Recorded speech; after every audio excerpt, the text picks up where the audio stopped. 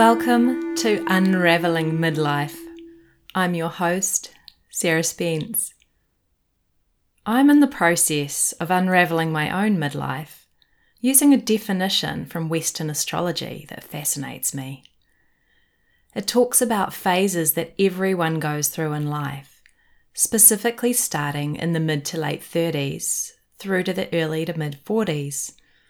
A little later, there's a time of significance around the age of 50. It's those years that are often called the midlife crisis, or as Brené Brown so aptly puts it in her excellent article, the midlife unraveling. In astrology, midlife can be defined as the time in life where if we haven't been living our life purpose, life will initiate this change if we're not on track. It can bring opportunity to confront our biggest fears, find our way through the foggy times, bounce us from one extreme to the other, and give us health checks, just to name a few. In my quest for as peaceful a journey as possible, through the sometimes chaotic nature of the human condition, I'll be exploring midlife by speaking with others about their experiences and the tools they've used to walk midlife with grace and awareness. Plus, as an added bonus, at the end of each episode, I'll be sharing some original music. Today's song is a well-known Rumi poem, The Guest House, translated by Coleman Barks, set to music. It's from the 2015 album Awake by Prem Ratna, which is a Sanskrit name I was given. This poem is a favourite of my guest today, hence the selection of this particular song to follow our discussion. I'm talking to a transformational leader and teacher today, primarily influenced by the teachings of classical Tantra, Kara Leah. Kara Leah is a communicator and content creator with a background in journalism and public service. In the last few decades, she has published 3 books, written thousands of articles, produced hundreds of videos, and taught hundreds of retreats, trainings, workshops, classes, and programs. Her passion is working with people who are ready to liberate themselves from the suffering of the human mind. I first came across Kara Leah as the founder and editor of what felt like New Zealand's first online coming together of the yoga community, the Yoga Lunchbox. Since then, she has passed the website on to its next fabulous caretakers and delved further into classical Tantra, which is not sex-related. I've read her inspiring and relatable articles over the last 10 years and observed her journey through these, and also through Aotearoa New Zealand's conscious festival scene, where we both regularly facilitate workshops. Recently, I attended one of her weekend retreats, of which there are many topics.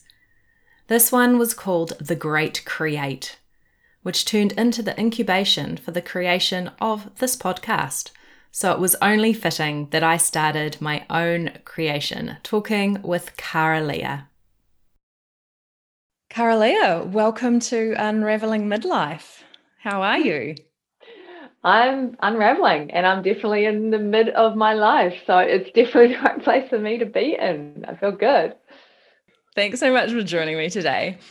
So as you know, we're delving in with this podcast to talk to inspiring people about midlife, whether that's your experience or what experience you have with others' midlives, and all that. So what are your thoughts on midlife? The first thought is, am I really at midlife? Like when I think about being middle-aged as such, like middle-aged people, in my mind, my idea of them is that they're old or that they're a certain kind of way. And it's like, whoa, hang on a sec. Technically, I am middle-aged. I'm in the middle of my life. So then I have to reconfigure my idea of what it means to be middle-aged. What I'm noticing around that is, I'm 45 and a half. So I am halfway to like 91. And there is a clarity that's coming in. It's like there's been a lot of years that have already passed. And in some ways, I'm not where I thought I would be. And yet in other ways, I'm right where I thought I would be. But there's a sense of not wanting, I know you can't waste time, but there's a sense of it's now or never. It's like, now is the time. Now is the time. No more time for like little detours and I can do it later and it doesn't really matter. It's like, nah, it matters and it's now and let's go for it.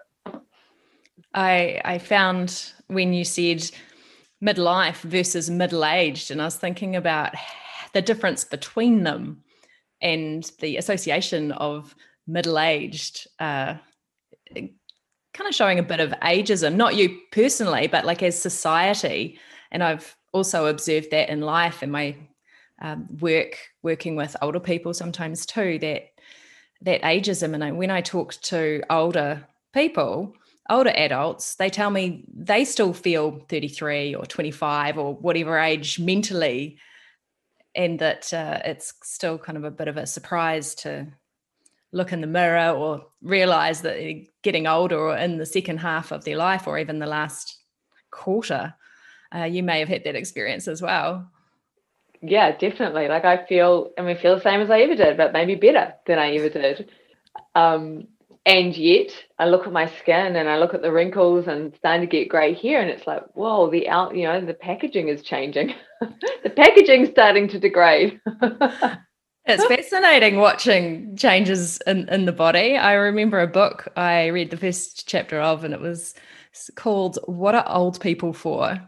And it suggested an advertisement for wrinkle cream. Imagine putting on this wrinkle cream and getting wrinkles and having so much respect from other people because your wisdom was showing. Just the opposite of current day dermatological fillers. I would love to see that ad. That would be epic to actually see someone do it, as if it was like L'Oreal or whatever, Revlon, whatever those products are, to do one for like creating wrinkles. Oh my God. I'll make sure I put that book in the show notes. Oh, I love it. I love it. I do notice that because I'm dedicated to awakening and liberation. So I'm very aware that the way that I perceive the aging body, it shows me how identified I am with it. And so I'm using it as like my day-to-day reminder that I am not this body. And also to that day-to-day reminder that there is inherently nothing more valuable about youthful skin or older skin, that in itself is a projection, that in itself is societal conditioning.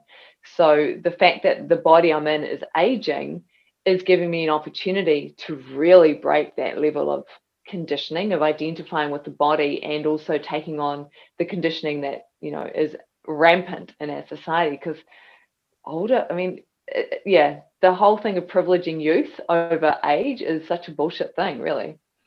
Yeah, I agree. So that kind of works into what you teach as part of your like classical tantra. Can you tell us a bit more about that? Yeah, so I started out as a yoga teacher. Well, I started out as in journalism, actually. So communications is my background. But then I began teaching yoga in 2006. Did my training in 2010. Got introduced to tantra, classical tantra, and over the last 2 or 3 years, the last 5 years really, I've been doing a daily classical tantra practice. In the last 2 to 3, just immersing and studying that particular methodology for awakening and liberation. So classical tantra, it talks about embodied liberation. So you're not trying to transcend this messy, flawed, imperfect human life. And it's not sex, right? It's not sex, right? It is not sex at all. That's neo-tantra as opposed to classical tantra. No, it's a way of, it's a pathway to self-realization, realizing the self, which in tantra, that's called the true nature. So what you really are, beyond your thoughts, beyond your feelings, beyond your body, beyond all these things that come and go and change. And it's amazing, like it's freedom, it's liberation, it's going past worry and anxiety and fear and all of those things, and being okay with whatever's showing up from moment to moment in one's life, even when it's painful, challenging, or difficult. So given that you're at the end of those midlife astrological transits, the Pluto, the Neptune, the Uranus, and then the Saturn, I'm making an assumption that has given you some really amazing life experiences to practice that going with the flow, because it's can be a bit of a tumultuous time, as much of life can be, but that's just a typical midlife unraveling, really, that you're coming towards the end of. Any thoughts on that stretch in particular? Yeah. Like when I reflect on, say, the last 5 years, like when I turned 40, I was living in Mount Maunganui. And when I, reflect on where I was then and where I am now, I feel like there has been quite a strong unraveling and laying to rest of different patterns and beliefs and ways of being that have been haunting me, in essence, since my teenage years, particularly my 20s and my 30s. It's like in my 30s, I was wrestling with it all and I was attempting to get to this, to do the work. But it wasn't until 40 to 45 that I really began to, the fruit started to realize, like I finally got to the roots of some pretty gnarly beliefs and or patterns, was able to dissolve them. And so now at 45, in some ways I feel like I'm 20. Like I feel like I'm stepping forth back into the world, like I've been reborn and I'm ready to go, as if I was leaving high school or something. But instead, I don't have all the patterning, the conditioning, the karmas that I had as an 18, 19-year-old when I was leaving high school. So it feels amazing. It's like work your shit out in the 20s, 30s, resolve it in the early 40s, and then your life can start for real. And there you have it, the golden piece of advice for people in their 20s and 30s. And I'm a few years behind you. And part of me doing this podcast is, I'm in the midlife transits. How on earth, especially before the chaotic lightning pattern, the lightning strike of the Uranus opposition coming up for me in the next couple of years. Okay, I need all the wisdom that I can to... And so this inspires me that if I do the work and keep the awareness going of just watching and letting it go with the flow, I find it very inspiring. Thank you. Yeah, if I look at it from a pattern perspective, I'd say in my 20s I went wild and crazy, and I just went and I lived life wholeheartedly, full throttle, like threw myself at life. And then it all got really messy and I had to come home to New Zealand. And my 30s were about trying to figure out, holy shit, now I'm 30 and I'm not living the life I thought I would. Who am I? What's going on? And I had to go inward. And so I went inward for pretty much my whole 30s in a way, starting to figure shit out. And then in my 40s, it was like it started to come together and lay down the foundations and things started to rebuild. So if you're in your 20s or you're in your 30s, go wild, live it up.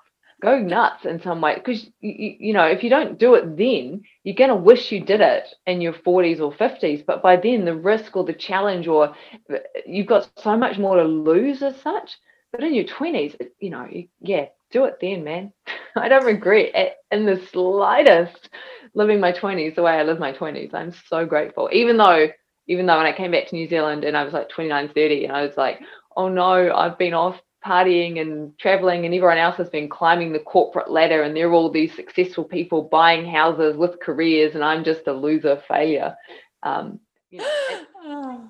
was how I felt then in my early 30s, but that's not how I feel now, at all. It was that in itself was revealing a really deep belief around what it means to be successful, what it means to be a failure, comparison, all of those things. I can relate, having spent much of my 20s overseas and come home and people are asking about growing lettuce or are you going to buy a house? And I can't talk about that. I'm still adjusting to not talking about travel or where I'm from, like having the accent. You get used to being almost like the center of attention. It's a talking point and you get home and you're just normal. That's so true. I love being overseas and traveling. But at the same time, I probably wouldn't want to be doing it now. I mean, the world's obviously changed so much. But even if COVID wasn't going on, I know I'd have a different experience. It wouldn't be that same footloose, fancy-free, ignorance is bliss kind of sense, Absolutely. So, and you've written books about your time in your 20s and 30s, haven't you? And got a few books under your belt, not just memoirs. Can you tell us a bit about them? Yeah, so I published my third book, which is my memoir, Sex, Drugs, and Mostly Yoga, in 2018, which was probably right in the middle of that Uranus. Sorry, it's not Uranus, it's Uranus. Let's all have a giggle. It's appropriate because I do talk about anal sex in that book. But that was a real completion for me. Like writing that memoir really completed and ended that time in my 20s and then the recovery in my 30s. And I think so that published in November 2018. So that felt like a laying to rest of things for sure. And then my earlier books in 2013, I published 40 Days of Yoga, and that's a cycle that basically takes people through the psychological process of committing to daily practice. And so that would have been, I think that was at the end of one of my first transits when I looked at the dates that you sent me. One of those transits went from 2010 to 2013. So it was like that transit in particular was when I was having my son, leaving his father, like my partner, and then going, holy shit, I am a single mum with no money. And I was like 35 and had no, I'd left a job as a speechwriter for MSD, so for the Ministers of Social Development, in order to have the child. And so it's like, what am I going to do now? And that was when I really orientated. That's when I started my business. And I was like, I need to create a product. Oh, I'm a writer. I'm a yoga teacher. I really get the psychological process of commitment. I'm going to write a book on that. And so that came out in February 2013. Which was your Pluto square.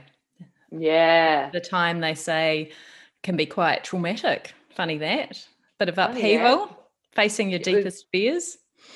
Well, you know what my deepest fear was? Oh my God, that's so interesting. When I was a teenager, my mum left my dad, or they broke up when I was 11. So she was a single parent with 3 children. And as a teenager, my biggest fear was ending up as a single parent in my 30s. And guess what happened?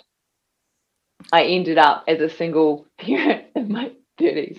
And I discovered it wasn't that bad. That a lot of what my mum was experiencing was not because of the circumstances, but because of her beliefs and her mindset and what was going on internally for her. So I had to go into my biggest fear to discover there's nothing to be afraid of here. You can totally thrive. It's all about you and not about the circumstances.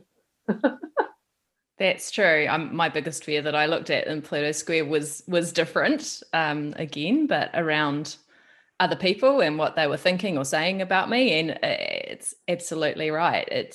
You've got to face it and get through it. And then there's freedom on the other side. And I think that's what this midlife unraveling is about, is becoming free.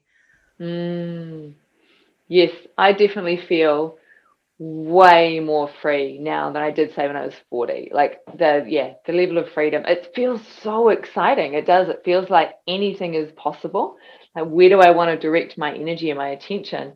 And I do feel like the work I did in my 30s leading up to it has given me such a strong foundation to then take advantage of the freedom. Absolutely. And how do you help other people? Some of them are probably in midlife. Yeah, so I now work with people in a variety of ways. I run Tantra trainings. They're like 5-day immersion residential and or 8 weeks online.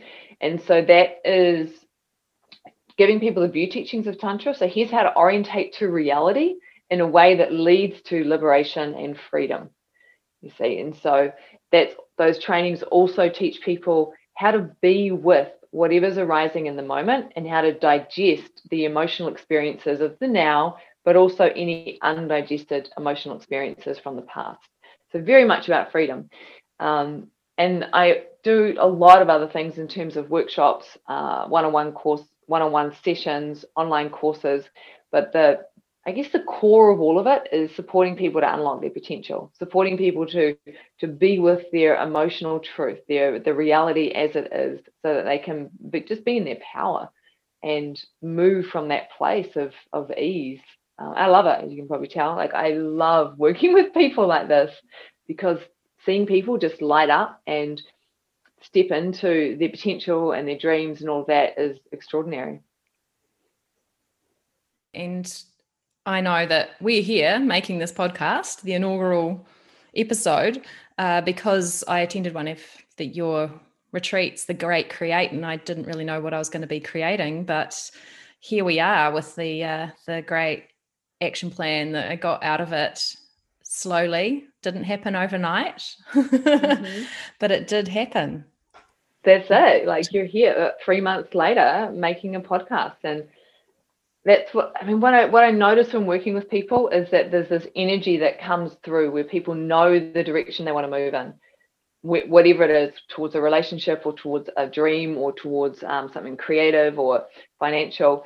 But then all the fears and the doubts and the thoughts and the beliefs and all this stuff comes up that's in the way. And so in essence, what I do is help people to identify that and to dissolve it, to recognize if you can dream it, if that dream has you, then you can have that dream. That's so true. I was rereading my notes before we came on to talk, and it was really inspiring to go, oh yeah, those were my doubts, but that was my vision. Yeah, this could be where I am in 2 years' time. And people always say, what's your 2-year plan? What's your 5-year plan? They don't actually tend to say it as much as going for a job interview and, well, what's your 2-year plan? What's your 5-year plan? I actually haven't ever been asked that in an interview, which is good because I'm like, well, hang on, anything can happen in that time. I can have, if you're too attached to the destination, are you going to enjoy the journey? Yeah. Yeah, I think that's a big aspect. Like when I work with my own life or with other people, it's definitely not outcome focused, but it is focused on trajectory and kind of like orientation. So what are you orientating toward? What's your trajectory? With the realization that as you move along that trajectory with that particular orientation, there'll always be new information, new data coming in, and you'll shift and change into a different person as you move. So then you might realize, oh, I just want to adjust my trajectory slightly and head for that island instead of that island. And then that's okay because you already become a different person. Like you've already become more of who you are quite often. Things just get clearer and clearer. But you're right, if you're fixated on getting to the thing no matter what and ignoring who you be, that's when it can get problematic. Get there and discover, oh my God, I didn't want to be here anymore. It's such a potent learning that. What's been one of your biggest learnings in life? Or a big learning? A big learning. Let me just take a moment to, one big learning is to take moments to really drop in and feel what's true, right? To just, like, right now, I'm just noticing my breath, noticing my body. And then that creates spaciousness. And out of that spaciousness, what arises is one of my biggest learnings has been to let go and trust. And ironically, in my 20s, I reckon that's what I was doing really well. I was completely surrendered and trusting to the wild, I'm just going to fly to Maui for 3 weeks. Oh, let's just stay for 9 weeks, like just doing the thing. But then it all appeared to come to a very rough ending. And so I think what that did was it made me question. I stopped letting go and trusting, but that kind of surfaced another aspect of me, which was the controlling, fearful aspect, which had been there all along, but had been kind of hidden in the shadows. So I had to really learn how to acknowledge that part of me that was controlling and fearful, and orientate to the letting go and trusting from a much more powerful way rather than whimsical way, like a deeper, stronger way, you see. So question around that change, because I'm thinking that around 29, for the couple of years, 28 to 30-ish, there's also another transit called Saturn return, and Saturn's associated with control and structure and tradition. And that time's often called the becoming an adult phase and taking on responsibility. Is that something that kind of happened at that time? I mean, that was when you came back from overseas, so I assume maybe yes.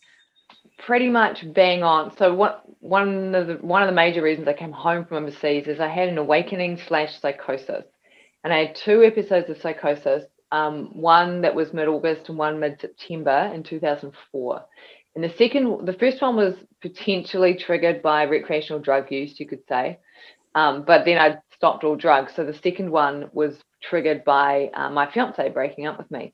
Now that second one was more potent. It felt more scary because I couldn't blame the drugs. it's easy to blame the drugs for going a little off center, but there were none. And that second psychosis happened bang on my Saturn returns. Like, it was when it was exact. I've got another astrologer friend who looked it up. So there is no doubt at all that for me, Saturn returns was like a really hard, cold bitch slap across the face in terms of, you got to get your shit together. And because I literally woke up on a psych ward for the second time, and I'd been committed, so I couldn't just voluntarily leave. I had to stay there until I proved to them that I was sane. And that was the moment where I had, my fiance had broken up with me. We'd been living together. I didn't really have work. I was kind of freelancing and doing it badly. So there was no choice but to take full responsibility for this hole that I appeared to have found myself in, because there was no one to rely on. There was no one that I could hide behind. It was just me, myself, and I. So no doubt that Saturn returns was exactly that for me. Yeah, it's interesting because I looked up when my exact Saturn return was, and it was the day of my grandmother's funeral. Which I thought was very interesting, and associated life changes, because they say that that's often a time where people get married or have children or get divorced if they've been married before, or, maybe have an awakening / psychosis. Yep. Or a death in the family. Like, something often happens around that time, and it might not be as big as that. Being an adult is actually really tough. There's all these other stresses that I never anticipated as a teenager or even in my 20s. I mean, I guess I was naive. And then there's this shift into, gosh, there's all these different layers of being an adult that feel like I'm still learning. And I guess we're always learning, right? Yeah. Yeah, I would say that Saturn returns is like, there's no escaping anymore the fact that you have to become an adult. Like, in your 20s, you can kind of, in a way, I did run away from it all by going overseas and traveling, et cetera, et cetera. But that was the point where it's like there was no running away anymore. I had to come home, which sucked. Yeah, it's quite a thing moving back from being overseas for some time, especially people that have been away a long time, like, 10, 15 years. It's a whole adjustment. And I guess that's a kind of generational thing up until COVID, that people did go overseas for their OE, as we call it in New Zealand, overseas experience, because New Zealand is surrounded by water. So we don't really talk about going abroad. It's always about overseas, and that coming back and adjusting. And it'll be really interesting to see where we go in the future once travel and borders open, because we've got a pretty closed border at the moment. Then there's all the people coming back right now because of COVID, who probably wouldn't have come back otherwise, who may likely be 40 to 45 in their midlife. And there may be a sense of being forced to come home. It's not necessarily a choice right now. So there's probably a whole lot of people in New Zealand facing into all of this right now, having to make those adjustments. And people around their Saturn return who'd planned to stay away for a while and then haven't been able to, or some of them probably bunkering down, getting through it in the Northern Hemisphere somewhere. Yeah. And so what has, given the interesting state of the world at the moment, what's recently inspired you? I'm really curious about what's happening in the world. To me, it does feel a bit more and more like a video game where the parameters keep shifting. And it's like, how fast can you pivot, without freaking out and without being attached and without being afraid. That's how I'm sort of seeing it. So in a way, what's happening is really inspiring me to look at fear within my own system, particularly psychological fear, and to develop a range of tools, techniques, etc., in order to be able to hold fear without being immersed in it or identifying with it, and therefore without acting from it. And that seems to be going pretty well. And I'm really curious about what it feels like to live a fearless existence, because for most of us, the fear we experience is psychological. There's biological fear that arises when the human organism is threatened. Like when a tiger bursts into, comes hunting you, there's a biological fear, and there's a reason for that. But a lot of people are in this low level state of fear 24/7 when their actual physical survival is not in question in the moment. Yes. There's so much stress these days, looking at, didn't they say the founders of Facebook, and they said, oh, well, we found that having the notifications showing in blue didn't get as many taps or clicks. So we changed it to red. So everyone's in this state of alert. And I know it's a total aside, but I was in the jungle in Malaysia and actually heard a tiger roar. So I know what it feels like to completely. Oh, what was it like? Oh my gosh. It was the only other time I've really felt like that was when my parents told me they were breaking up, where you're totally and utterly present. And you're like, oh my gosh, is this a dream? What the hell do I like? It's a complete pivot. But fortunately we didn't run away. And later we bumped into a guide. He said, oh, good thing you didn't run. They might have chased you, but we're in a national park, so they get enough food. You're really lucky. Oh. Yeah. I love that. Love what you said there. I felt really present. You said you felt really present. And very present. Right. And because that's a biological necessity. Like if you are threatened, the more present you are, the more responsive, etc., that you can be. What I notice about like psychological fear and the stress that people find themselves in now is that it seems to be the opposite, whereby it sends people more and more into their mind as such.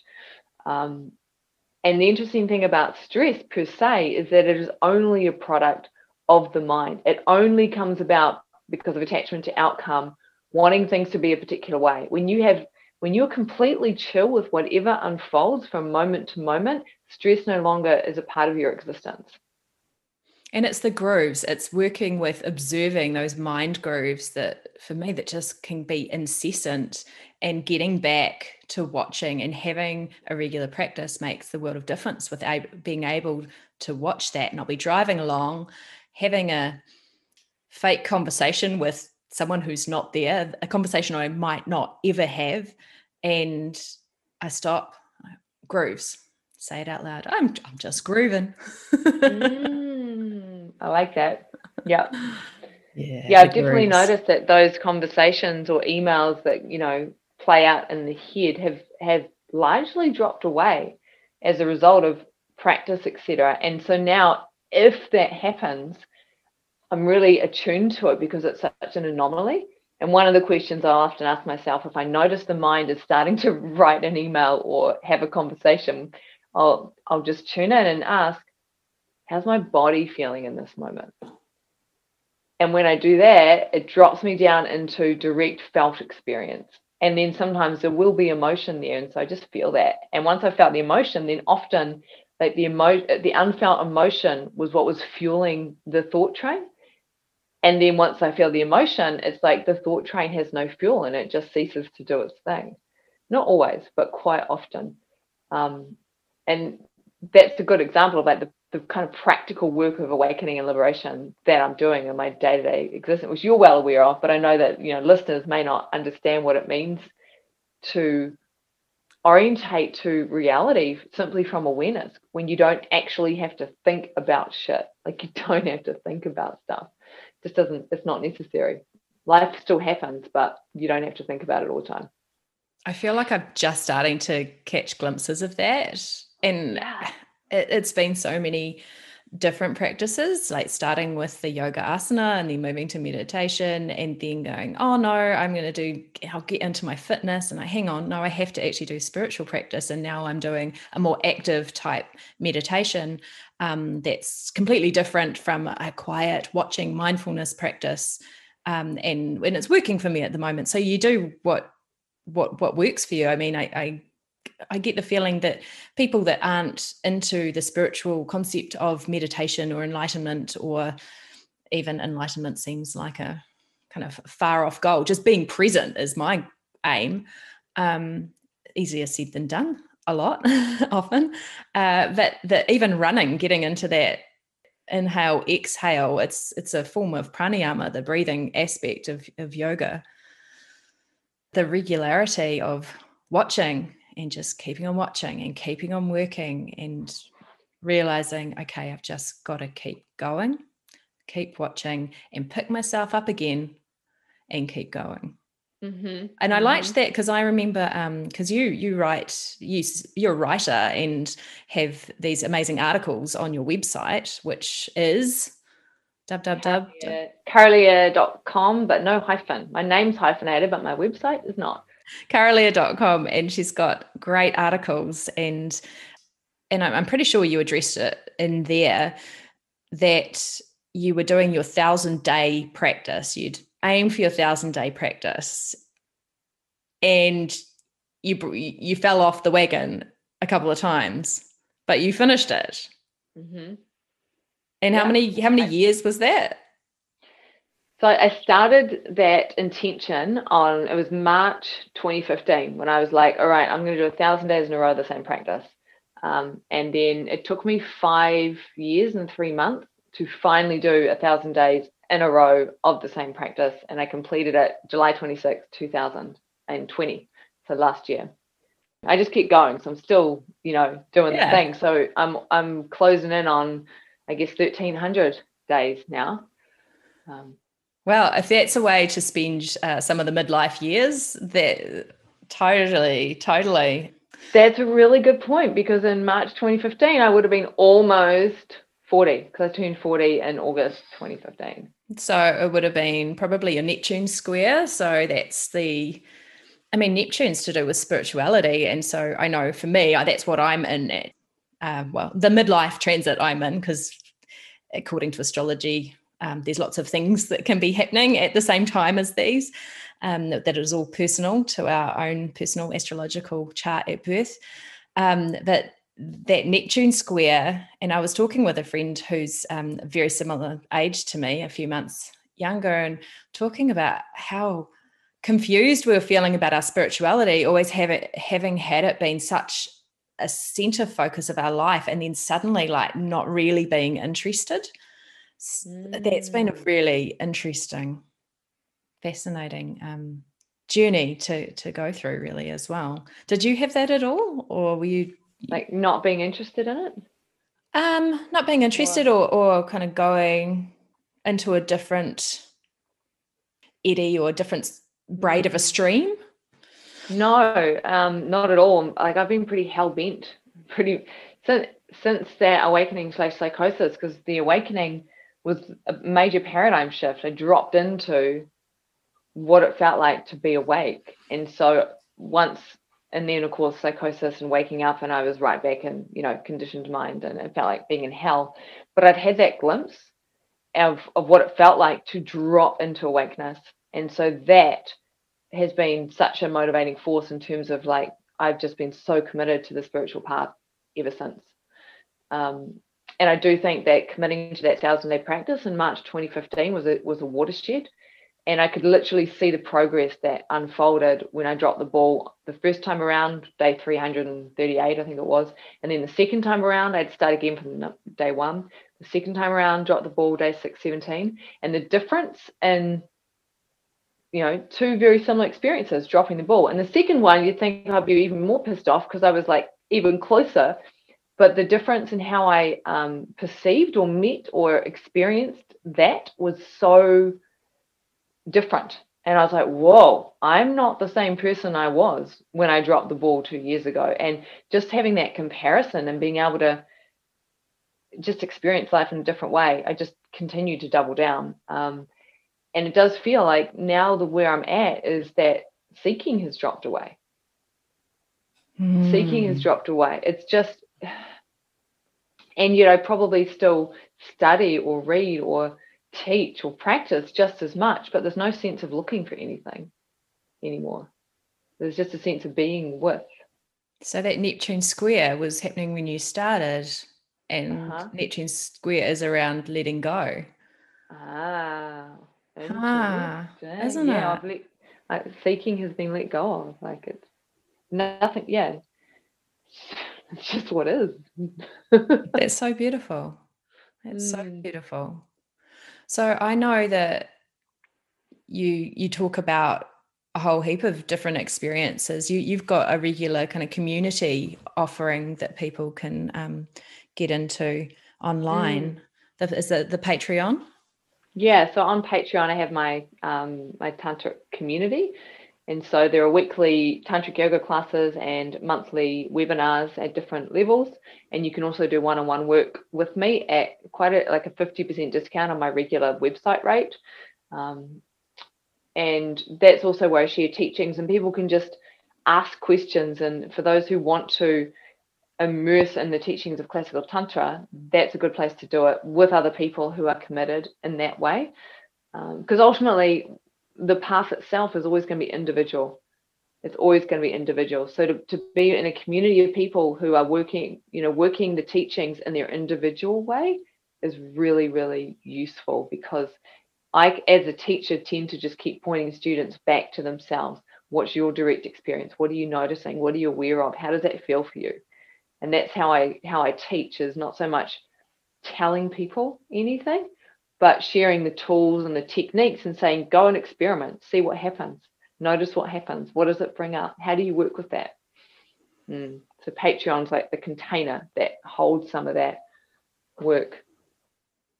And for people interested in classical tantra, or even interested in getting to the point of not seeking or just observing and letting life go with the flow, having that container that has other people who will ask the questions that you might not have thought of yourself. But I find that when I listen to answers from other people's questions, I can get so much from it. Yeah, absolutely. I notice that too. Like, some people are more active, as with any community, and I can see that people are reading and receiving and watching what other people are asking and how other people are engaging. Yeah.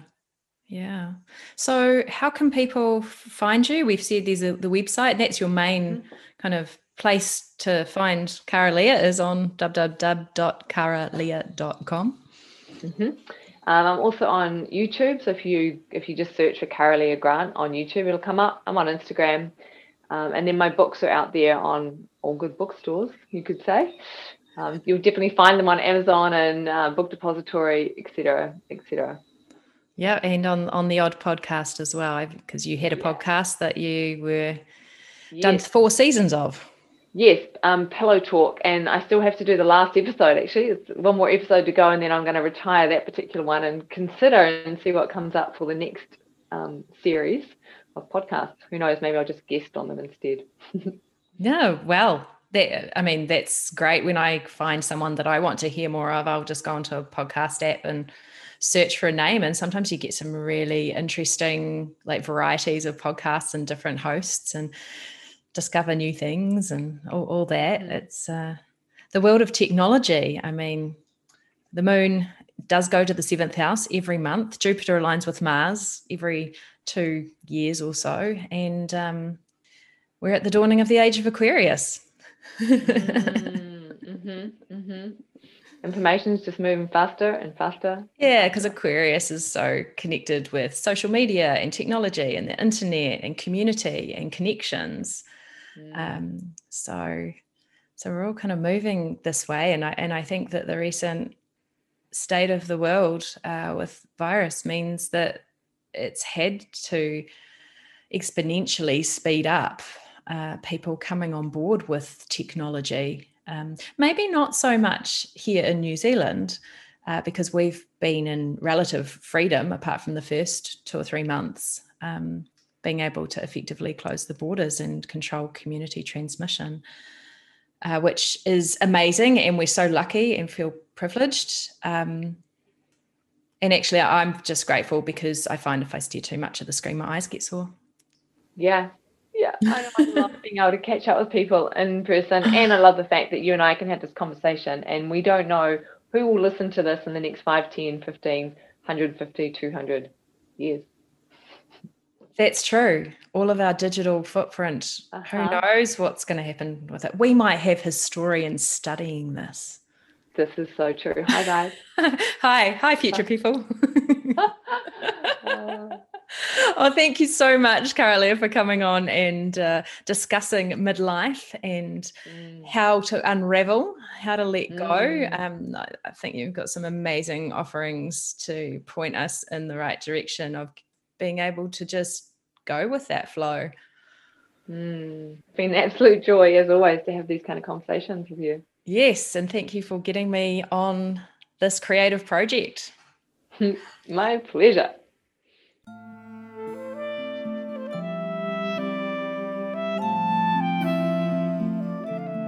As promised earlier, here is the Rumi poem Guest House from Prem Ratna's album Awake.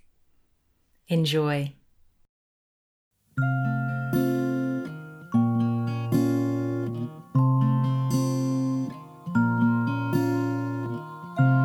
This being human is a guest house. Every morning a new arrival. This being human is a guest house. Something new each day.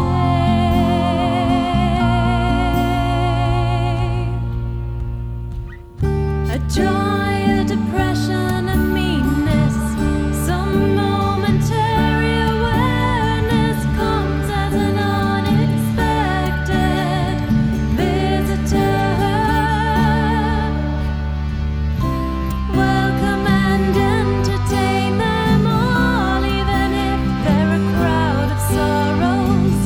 Will violently sweep your house, empty of its furniture.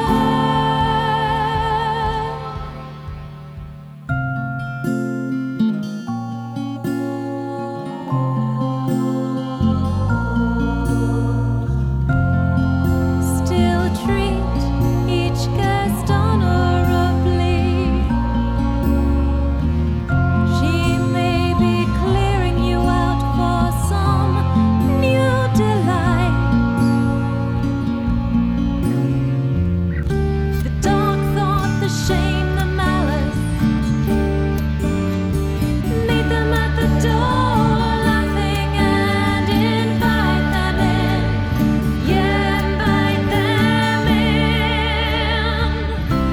Welcome and entertain them all, even if they're a crowd of sorrows. Will violently sweep your house, empty of its furniture.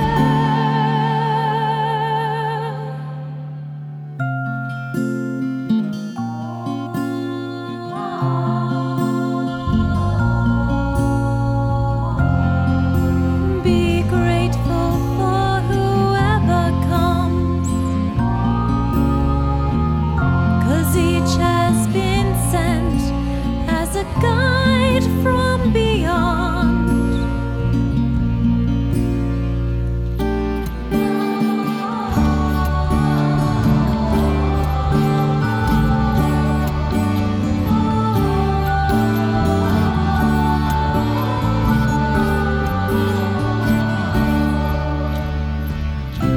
Welcome and entertain them all, even if they're a crowd of sorrows. Will violently sweep your house, empty of its furniture.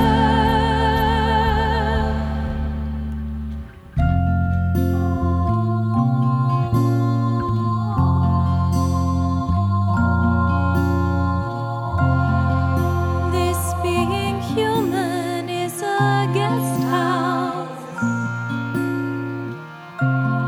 Every morning a new arrival.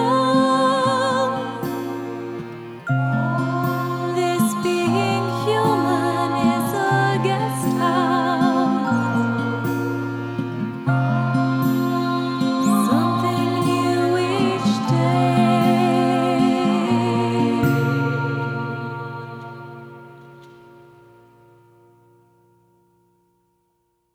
Unravelling Midlife is brought to you from Aotearoa, New Zealand by www.sarahmarlowspence.com. Theme music is by Sarah Marlowe Spence and Sarasvati Marie Willis, and art by Samantha Hepburn.